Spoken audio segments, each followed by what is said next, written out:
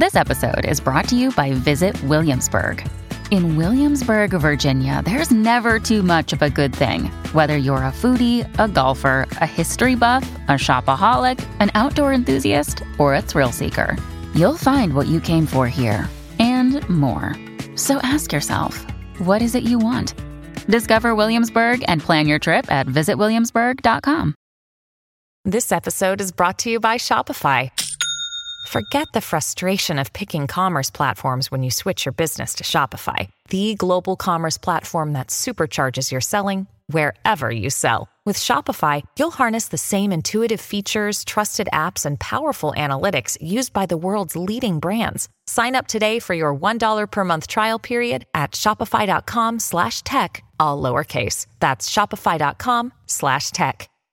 Mom deserves the best, and there's no better place to shop for Mother's Day than Whole Foods Market. They're your destination for unbeatable savings, from premium gifts to show-stopping flowers and irresistible desserts. Start by saving 33% with Prime on all body care and candles. Then get a 15-stem bunch of tulips for just $9.99 each with Prime. Round out Mom's menu with festive rosé, irresistible berry chantilly cake, and more special treats. Come celebrate Mother's Day at Whole Foods Market. Welcome to the New Books Network. Hello and welcome to the Ganatantra podcast. I am your usual host, Saryu Natarajan. Unfortunately, today I'm not joined by Alok, but we hope to have a wonderful discussion with our guest, Gabby Crooks-Visner, who is an associate professor of politics and global studies at the University of Virginia. Welcome, Gabby. Hi, Saryu. Thank you so much for having me. Really looking forward to chatting. We hope to discuss her book on claim making and accountability in India. But before we jump into the discussion, a very quick description of Gabby. Her research examines local citizenship practice and local governance, the politics of accountability, and welfare provision with a regional focus on India. Her book, Claiming the State, Active Citizenship and Social Welfare in India, which we're here to discuss today, as I mentioned, was awarded the 2018 Joseph W. Elder Prize for the best first book in the Indian social sciences by the American Institute for Indian Studies. She is also currently engaged in projects on the comparative politics of claim making in the Global South, on information provision, civic technology, and social accountability, on gender, policing, and bureaucratic reform, and on local responses to COVID in India. Also things we hope to talk about over the course of this discussion. Welcome, Gabby. Thank you so much. Really looking forward to this.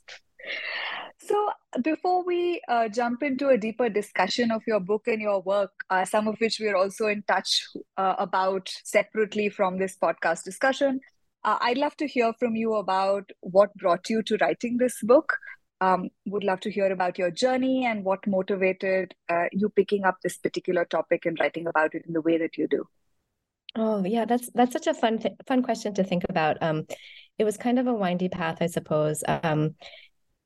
I guess the genesis of the questions in the book traced back to work in a completely different context. It was actually in the context of the 2004 Indian Ocean tsunami, which brought me to southern India, to Tamil Nadu, where I was doing some work with the international NGO Oxfam. And we were working on a research project, a study of tsunami responses. So looking at sort of what at that time we were sort of referring to as the second tsunami, which was the tsunami of all the aid that was rushing into affected communities, particularly in the fishing communities along the coast that had been affected by the tsunami. And there was this really interesting puzzle that started to emerge through some of our work there, which was looking at these really similarly placed and similarly affected fishing communities along the coast that had completely different responses in terms of how they were organizing or not organizing to essentially claim and demand aid to rebuild, right? So some people, and even in the same villages, were doing lots of things to try to access different types of aid and different types of assistance. Others were doing much less. Some were working through kind of local informal institutions. Some were going directly to NGOs. Others were going to local elected officials. And this was really interesting to me. This is kind of a puzzle, right? I'm a political scientist by training, and we read all kinds of things in political science grad school that tells us to look at kind of all these sorts of structural conditions. So to look at gender, to look at caste, to look at class and socioeconomic status, to look at occupation, to look at all these kinds of structural determinants of what our political behavior might be out in the world. And what I saw in the context of the tsunami in South India was this sort of puzzle that there was a lot of variation, a lot of difference that really wasn't being explained. And this put a bee in my bonnet, right? There was really, really interesting difference, really, really interesting diversity in how ordinary people went around claiming the assistance that they need from their governments. And that variation is that some people do it and some people don't do it. And then even among those who do it, they have really different repertoires of action. They have really different ways of demanding things from their governments. And this became really interesting to me. So a little bit later on in political science grad school, I had the chance to develop a dissertation length project. And I landed up in Rajasthan, which is a completely different context. It's not a sort of I like to say it's not sort of the exogenous shock of a disaster like a tsunami, but it's more of the quotidian, day-to-day, everyday disaster of being poor and underserved in the rural sector in a relatively poor state like Rajasthan. And so I saw similar unexplained variation in how ordinary citizens do or do not engage the state in their day-to-day lives. And that was something that was interesting to me that I wanted to dig into. Thank you. That's a fascinating journey, and it was lovely to hear the sort of this backstory behind, why you picked up the themes that you pick up in your book. I'd love to understand, Gabby, through the book and through a lot of your work and through some of our discussions, we've been talking about this notion of active citizenship and claim making, and also sort of the role of seeing citizenship vis-a-vis the state. So I'd love to hear your perspective on the role of the state and how the state has sort of responded to varieties of claim making and claim making repertoires, as well as understand a little bit more about the terms themselves, active citizenship and claim making. Oh, yeah, yes, no. Those are such important, good questions. Let me start with the terms, right? Because it helps to know what we're talking about and what we're not talking about, right? So when I think about the term active citizenship, and when I think about the term claim making, as I use those terms most in my work, I'm really thinking about what you could call everyday political behavior by citizens. So what I'm not talking about is elections, which is a bit odd for a political scientist, right? We love elections. We talk about elections all the time. India is the world's largest democracy, so we get all excited about elections. And I'm one of the odd ducks in political science who actually doesn't really study elections. I study what happens between elections. And so what I like to look at is trying to sort of unpack the black box of what happens between and beyond elections in sort of the everyday interface between citizens and governments. And very often that means appointed government. It means bureaucrats. And so I want to understand when, particularly in remote rural areas where in the Indian context, and this is true in other parts of the world as well, where political parties sometimes don't have the same density of networks in remote rural areas. Politicians don't come by and visit on a daily basis, right? And so some of the political networks are there, of course, but they're not as robust and developed as in urban centers. So I want to sort of understand from an active citizenship perspective is what happens between elections, what happens when politicians aren't there to kind of go bang on their door in a very frequent manner. What are the everyday practices, and this is what I call claim making, the ways of making claims on the state between and beyond elections. And in addition, beyond kind of high profile dramatic acts of social movement mobilization, right? So if political scientists look a lot at elections, right, maybe anthropologists and of course political scientists too look a lot at like big movements, right? And big movements, of course, are incredibly important in shaping the world around us politically and socially. But again, they don't explain the day-to-day, right? They don't explain the sort of most mundane, common, everyday ways of engaging state structures, bureaucratic structures in our day-to-day lives. So when I think of active citizenship, I'm really thinking about everyday citizenship practice. It's not high-profile protests and movements, and it's not the sort of punctuated moments of elections. It's the stuff that happens in between. So that's what I refer to as active citizenship. And claim making is the set of activities that citizens engage in that space between and beyond elections and between and beyond large-scale social movement mobilization. So I'm trying to call our attention to the politics of the everyday. I'm trying to call our attention to the practices, the citizenship practices of the everyday. So that's what I mean by active citizenship and what I mean by claim making. And your other question was, where is the state in all of this? And it's a brilliant question, right? Because claim making, active citizenship is conditioned by the state as I see it. So what I like to say, and this is a phrase that I use in my book, is that claim making is both socially produced, but also state induced. And what I mean by state induced is that the state itself is setting the terrain for claim making by what it does and does not do. So by the array of social services that it provides, by the infrastructure that it builds or does not build, by the schools that it builds or doesn't build, by the water pumps that it builds or lets fall into disrepair, right? So as the state acts or fails to act, it sets the stage for claim making. It creates the very terrain upon which citizens then kind of navigate their way and try to find day-to-day officials, often appointed bureaucrats, where they can go and make claims and demands for the goods and services that they need in their day-to-day lives. So I really see the state as kind of the conditioning underlying force that sets the stage for whether, how, and why citizens then engage in the act of claim making. I find that absolutely fascinating, though I'd like to sort of come back to this question around the centrality of the state and notions of citizenship, particularly notions of active citizenship. Much like you, I am much more interested, in a lot of my doctoral work was around the quotidian, the everyday aspects of political life.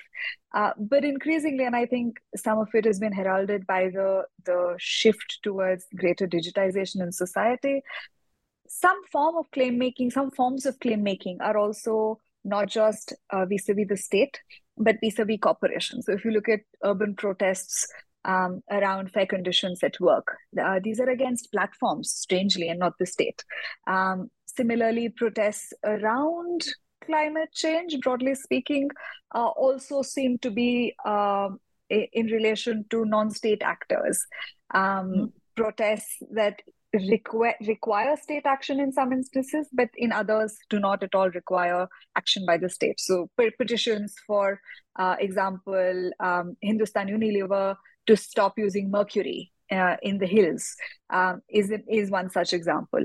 So I'd love to hear your take on sort of thinking of the state and active citizenship as a vocabulary and a repertoire vis-a-vis the state versus other entities. And if you had any perspectives on that, I'd love to hear them. Oh, that's really interesting. I love the way that you phrased that.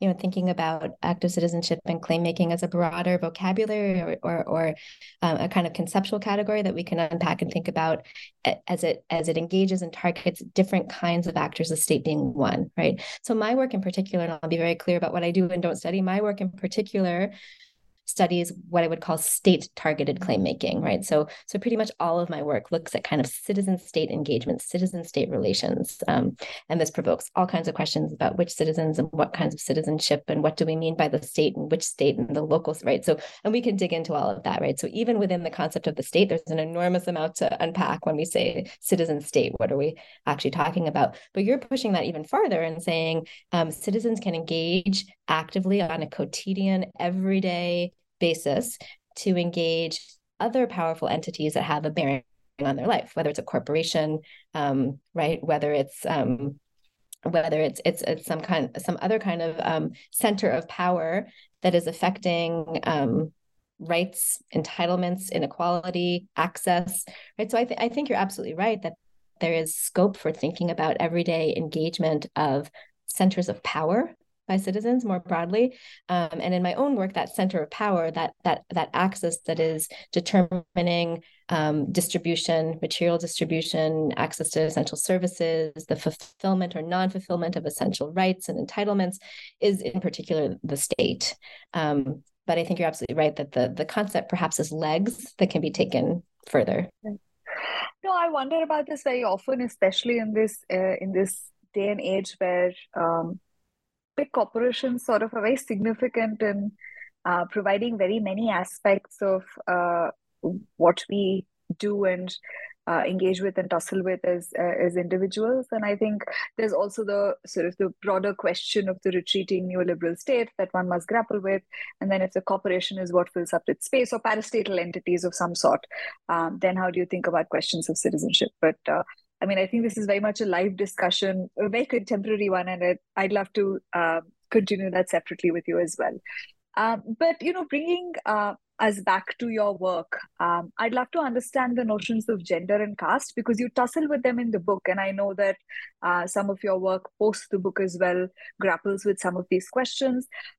So notions of caste and gender, and how particularly they sit with the ability to make claims, repertoires of claim making, and sort of efficacy or success in claim making, as you discover through your work. I'd love to hear about all of that as well, Gabby. Yeah, sure. No, those are excellent questions, and maybe in answering them, I can give a little bit of kind of the context of what I was studying in preparation for the book. And I'll pull out some of the puzzles related to caste and gender in that, to sort of then give a little more meat on the bones in terms of what I'm talking about, and in terms of how differently placed citizens by caste, by gender, do or do not engage in claim making of different kinds. So the sort of the context for the book, the setting is rural Rajasthan, as I mentioned, and early on in my field work, I was had defended my PhD dissertation and had this idea of what I was going to do, and landed up in the field and started interviewing people, and very, very quickly realized I had absolutely no idea what was going on. And so just ended up having a lot of very, very open conversations in communities. And I knew I was interested in service provision. I knew I was interested in the provision of essential services and infrastructure, and welfare provision in particular, by the state, by which I mean both the central Indian state, the Rajasthani state, and then local manifestations of the state at the village level. But here was the puzzle, right? I would speak to people in one village, or even one neighborhood of one village, and people would talk about something. Let's say, for example, in Rajasthan, it's so drought prone and water is such a crisis. So people would always talk about drinking water. And in a particular community, or even a particular neighborhood of a particular community, people might have a narrative of kind of giving up on the state, right? Broken hand pumps and no water, and the state neglects us, and like, why even bother?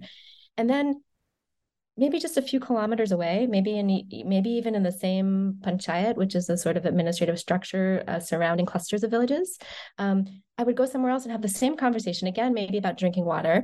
And people who structurally had a lot of similar features, right? So maybe we're from the same caste communities, we're living at the same income level, under the same conditions of poverty, shared features of their identity like gender in common. So talking to men or talking to women, and they'd say something completely different. And they'd say, water is the responsibility of the state, and we will go to the officials and we will demand this. And they would describe all the strategies they would employ to say, we need drinking water. So as a political scientist trained to think about categories like gender, like caste, like class, this was confusing and puzzling, because I saw variation that cut across those features, right? So it wasn't just variation across caste communities. It wasn't just variation across men and women. It wasn't just variation across richer and poorer residents. It was variation among, right? So the realization that emerged from this was sort of conditions of poverty, or conditions of social marginality, are very, very important, but are not uniformly constraining. And so there were similarly placed people who might be similarly poor, similarly disadvantaged, even among women who face all kinds of gender barriers in their lives, and yet would respond really, really differently to their lived experience and their lived conditions. And so these categories of caste, of class, of gender were important and had a lot of explanatory role, but were insufficient in explaining the variation that I was seeing. And this provoked a bunch of questions for me about sort of what's cutting across all of this. It's not just about caste, it's not just about gender. So I saw, for example, that there was an enormous gender gap, which is unsurprising to anybody who studies rural India, anybody who studies rural Rajasthan in particular. Men engage in claim making at much higher rates than women. But, and this is a really important but, 60% of the women who I interviewed and surveyed did engage in claim making, right? So that's actually a really large number. And then among women, there was enormous variation. In fact, I noted that lower caste women, in large part because of their economic activity outside of the home, were more likely to engage in claim making than higher caste women, who are more likely to stay at home and be less involved in the public and economic sphere outside of the home. Right? So these features of caste and class and gender were all intersecting in really different ways. We're definitely playing a role in shaping whether and how and when individuals made claims on the state or when groups made claims on the state. But they were also really insufficient as explanatory categories. And so I felt like there was a need to break out of the confines of always conditioning how we think about these things in terms of caste, in terms of gender, to push a little deeper to think about what some of the other drivers and conditioning features might be. And what might these be? I know you grapple with the notion of exposure, but would love to hear from you how you think about exposure and how it might sort of be distributed across some of these groups that are recognized, I suppose, in political science, or like almost fundamental categorical quests in political science. Yeah, so one of the key arguments that I make in the book is about the, you could say, kind of the catalytic effects or the motivating effects or the driving effects of what I term social spatial exposure. So it's social exposure beyond one's immediate social grouping. So it might be engaging outside of one's closest social groups or outside of one's neighborhood, maybe outside of one's own caste community.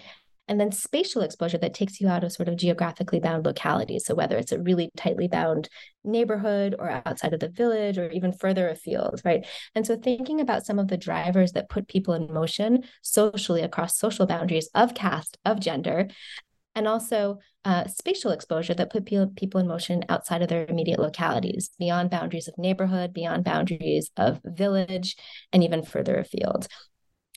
And the reason I started to sort of look at that in the research for the book is in all these conversations I was having in villages, I sort of got this hunch. It wasn't even a hypothesis yet. It was just a hunch, right? Which was that there was something going on related to mobility. And I don't mean mobility in the kind of classic, like big migration story. I mean something a little bit more micro, right? It was people moving around, even very locally, moving around on their way to and fro from a work site, moving around because they were going back and forth from a market, moving around because they were going to a school, moving around because they had a job that took them to other places, moving around because they were engaging maybe socially in kind of cross-cutting networks that would bring them to other villages for social reasons, right? So there are all these kind of social and economic drivers of mobility. And this was enlarging exposure to two things. One, the state itself, so moving around and kind of seeing the contours and the existence of infrastructure and social programs and resources of the state around you. So kind of walking around or driving around and seeing like a new hand pump being installed in this place and a road being paved in this place and a newly painted school in this place. And so sort of literally physically seeing the face of the state as it through moving around. But the second thing was also exposure to other people. And people were telling stories, there were narratives, right? So you were being exposed to sort of broader narratives about the state, about what the state could do, about what the state should do. You were being exposed to narratives about claim making, right? What is it possible for a citizen to do? When can you speak up? How can you speak up? When is it worthwhile? When do you get shut down? When is it not worthwhile? And what I sort of developed a hunch about, and later this became a hypothesis and then a testable hypothesis, and then, then a whole research design on how would I actually test this, was that people with greater mobility, social and spatial mobility, were gaining greater exposure to the state, but also to narratives about the state that were changing what they expected. And as their expectations of the state changed, their likelihood of engaging in claim making also changed. And so this became, in a sense, the key variable that I wanted to look at. And it relates to your question, Sadhu, about caste and gender, because social and spatial exposure is part of what is cutting across those boundaries of caste and gender, right? So if women have traditionally been more constrained in their mobility, if there are economic or social or even institutional factors that are putting particular women in motion and bringing them out of the home and the domestic sphere and into the public sphere and they're gaining greater exposure, then that starts to explain some of this variation in claim-making behavior by women. It's why the category of gender itself is insufficient to explain the variation we see. But thinking about social and spatial exposure of different groups of women becomes a way of looking at how we can explain why some women are active claim makers and other women are not, just to give one example. Hey, it's Ryan Reynolds, and I'm here with Keith, co-star of my upcoming film, If, only in theaters May 17th. Do you want to tell people the big news?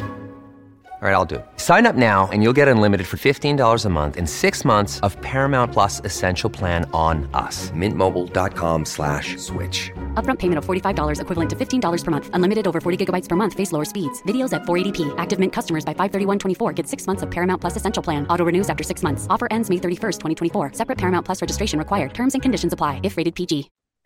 No, that's fascinating. And what I love about exposure is that, using exposure as a way of trying to understand variations in claim making, variations even in repertoires, is that it allows you to go beyond these meta categories. And I think, and I find it deeply troubling that so much of political science literature, and I think, it's a broader sort of conversation as well, is dedicated towards finding these unicausal or broad categorical explanations for outcomes. And then there's so much variation within groups that, we're not looking for the real reason. So exposure is a fantastic way, I think, to frame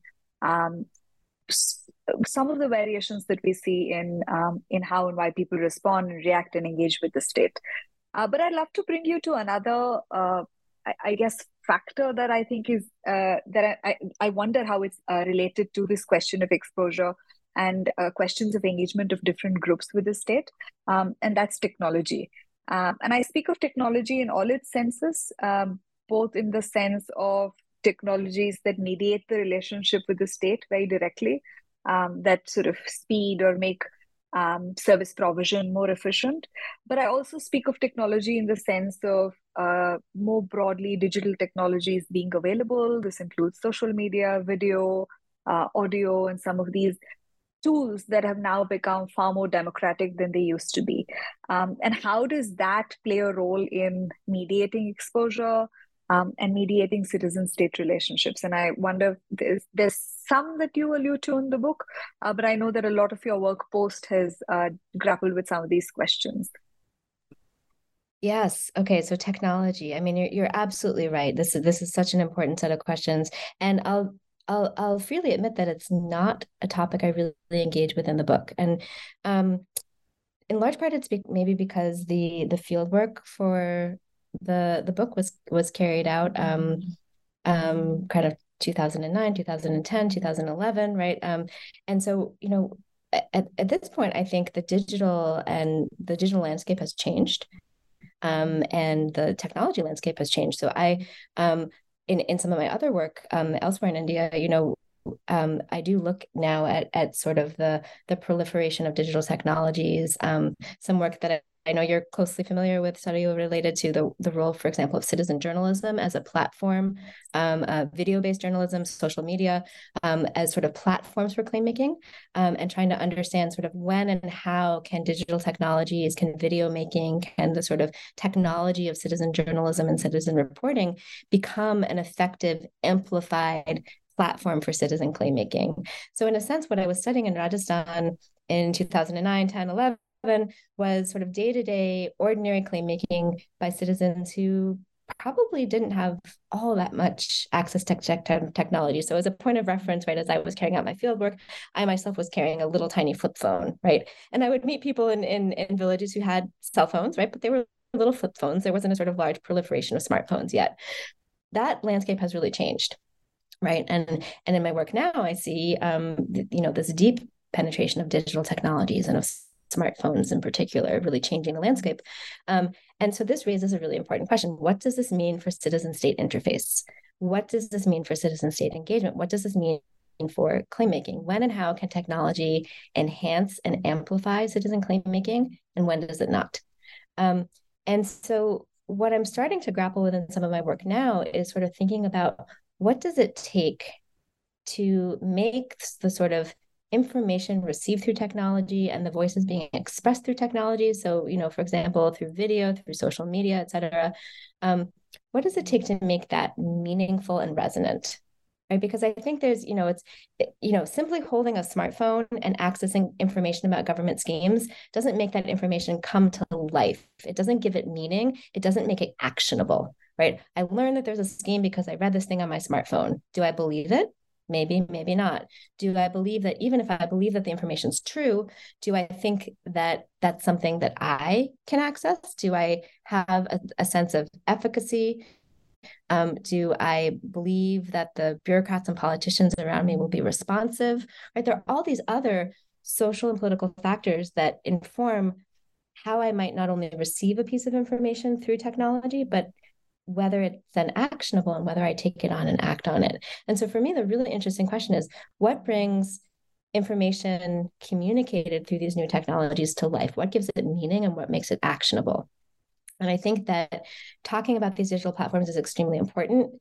They are proliferating, they're powerful, people are using them, but it's not an automatic direct linkage between access to technology and the expression of citizen voice or effective claim making. There are all these other questions that I think are really ripe for research about what brings that to life, what makes that actionable, what gives it meaning in people's day-to-day lived experience.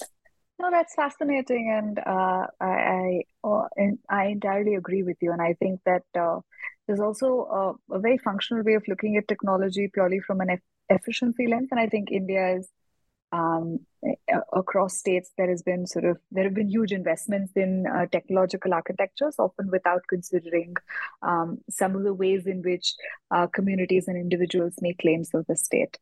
But I'd love to sort of take you from the book into some of the work you alluded to now that's happened post your work in Rajasthan with community organizations such as Video Volunteers. And talk about this. In the earlier part of this discussion as well, you referred to the question of bureaucratic responsiveness.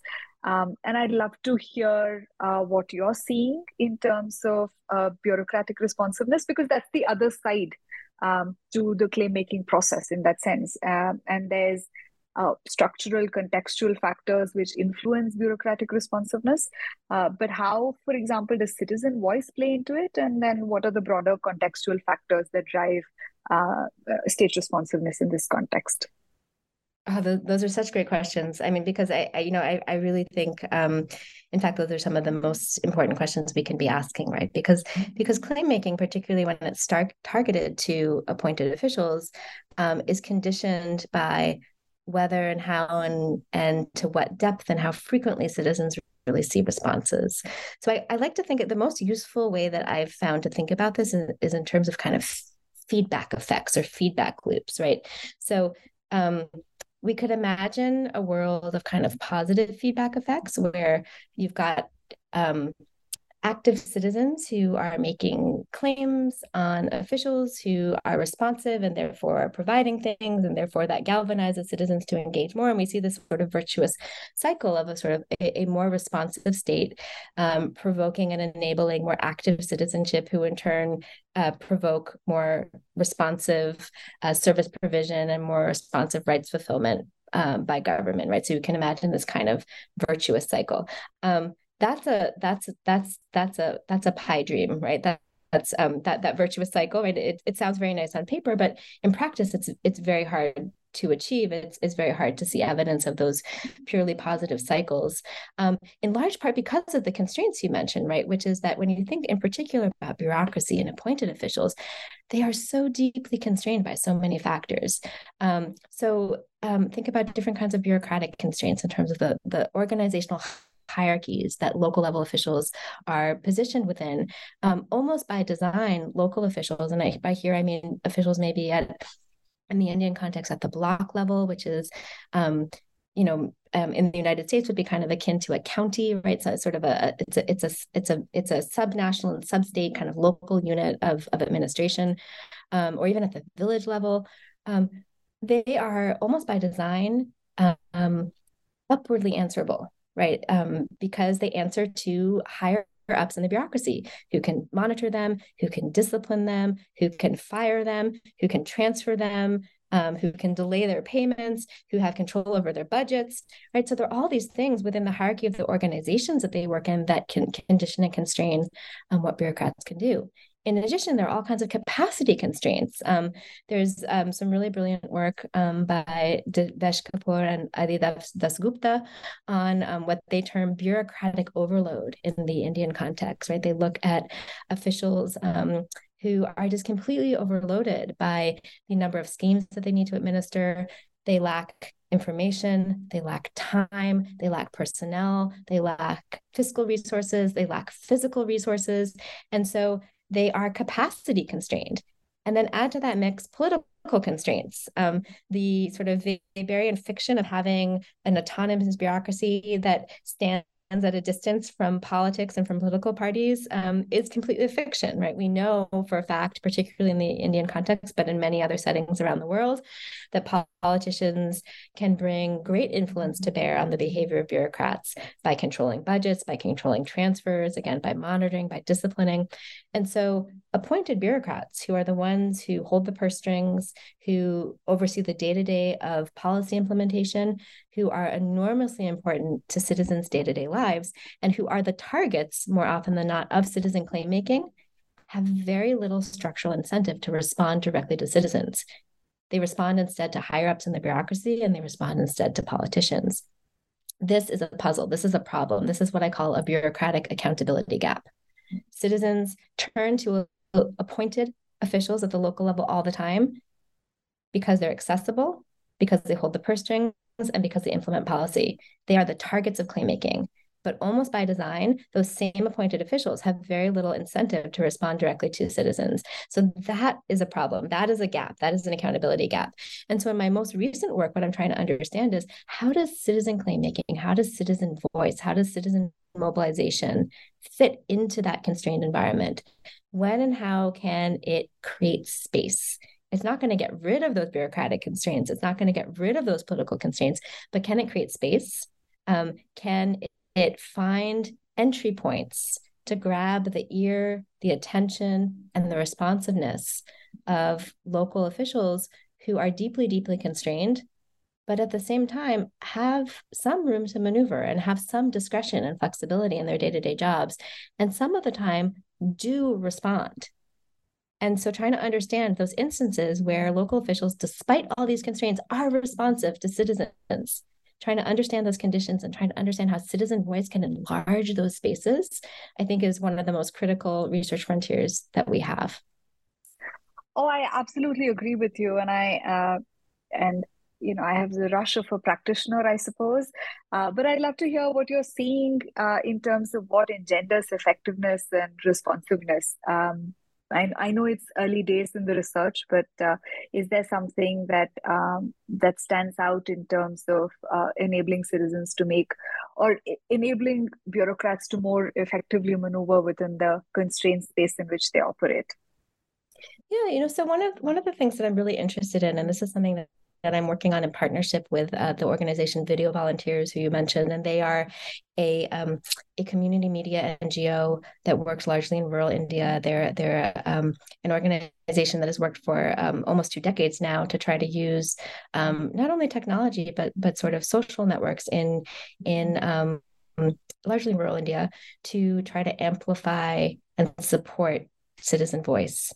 And so this has been really interesting partnered research with Video Volunteers as the practitioner, where we're trying to explore and understand how local bureaucrats respond to different kinds of framings, right? So citizens can come in and complain, let's say, about a water source, and they do so all the time, but they can do so in very different ways. They can frame the complaint or the grievance or the demand or the petition or the request in really different ways. They can do so in ways that are contentious and maybe antagonistic, and sometimes that's really powerful. They can threaten collective action. They can threaten protest. They can threaten to level hop to higher level officials. They can threaten to get a politician involved, and that can be very effective. But other times they can do it in a more collaborative way, where they suggest, let me help you to help me. Right? We have some common aligned interests. You have targets to meet. You have organizational goals to fulfill. And sometimes my goal as a community member trying to advocate, for example, for clean drinking water in my community is in complete alignment with those goals. And I might possess information about the needs and the wants and the lived realities in my community that can help you to do that work better, more effectively, more efficiently, in a way that actually meets those targets in a better way. And so trying to explore the role of framing, by which I mean the different ways of presenting information, demands, wants, interests to officials. The content might be the same, but the way in which the information is presented might be different. And so that's something we're trying to explore. When and why might a more contentious approach be effective? Why might a more collaborative approach be effective? When and why does it help to frame things in terms of rights and law and legal entitlements? When and why does that not help at all?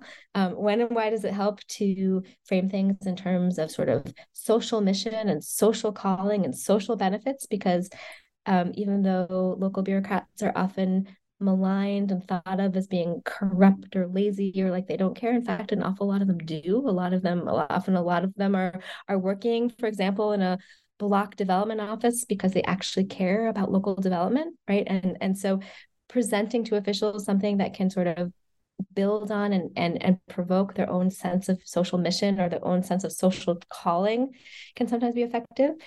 I don't think there's any one silver bullet. I don't think there's any one magic frame, but I think there are many frames that can present information and requests and demands to officials in different ways.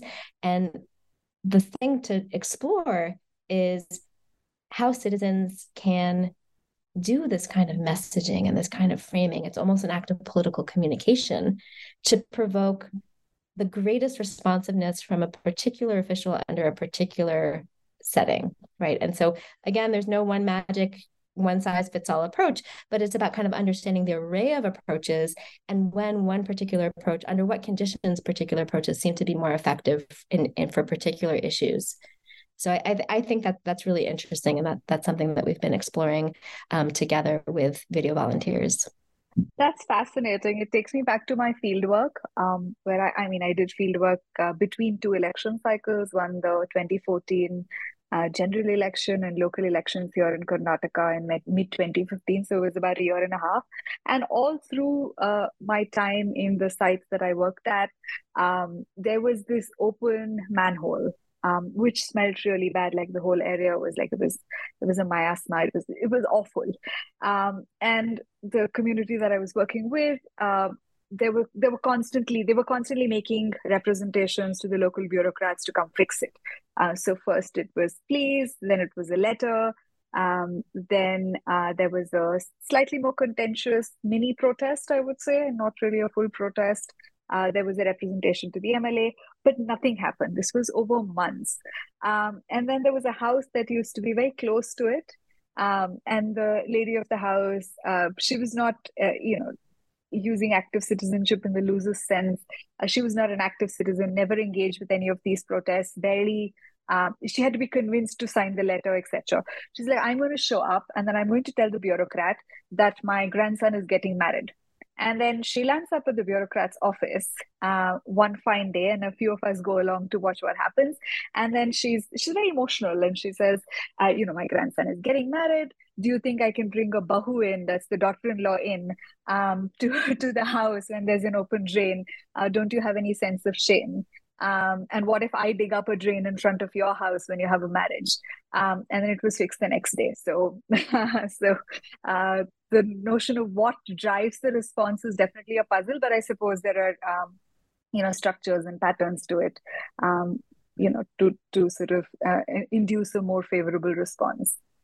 Right. That's such a great example. And, it speaks to a bunch of different things. It speaks to sort of the role of persuasion, the role of emotion, pride, shame, right? I think, again, we have this tendency, and this is something that I'm really interested in working on in some of my recent research now, we have sort of a tendency to treat bureaucracy as a sort of black box, and to treat bureaucrats and local bureaucrats in particular sort of cogs in the machine, or to assume, and I just, at great length detailed the many, many ways that these actors are constrained. What's interesting to me is not just to detail those constraints, but to think about how, despite all those constraints, we do see some responsiveness.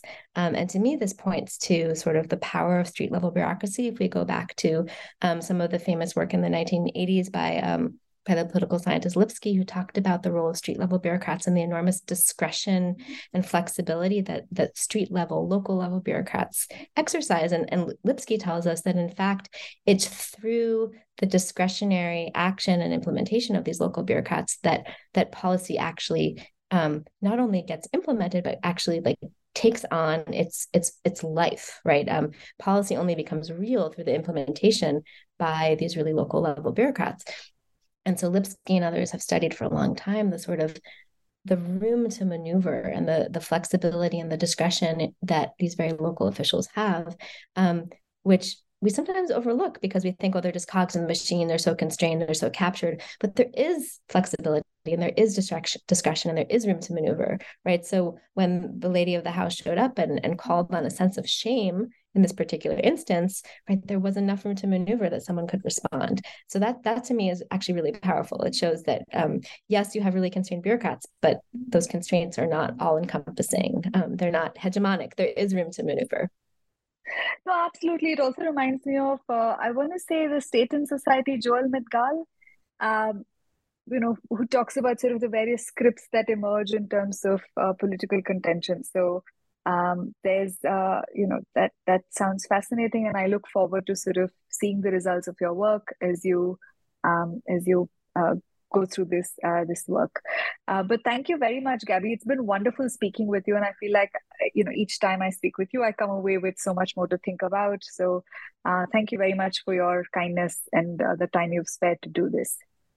Oh, well, the feeling is absolutely mutual. I've learned so much and continue to learn so much from the research that you're doing with Upti Institute, and really, really, really enjoy also sort of seeing the more applied and practitioner lens of many of these questions that we're asking in common. So I continue to learn so much from your work. So yeah, it's great to be part of this conversation, and I hope we can continue to talk about all of these themes. Thank you so much, Gabby. And to our listeners, see you all in a couple of weeks. Thanks for your time.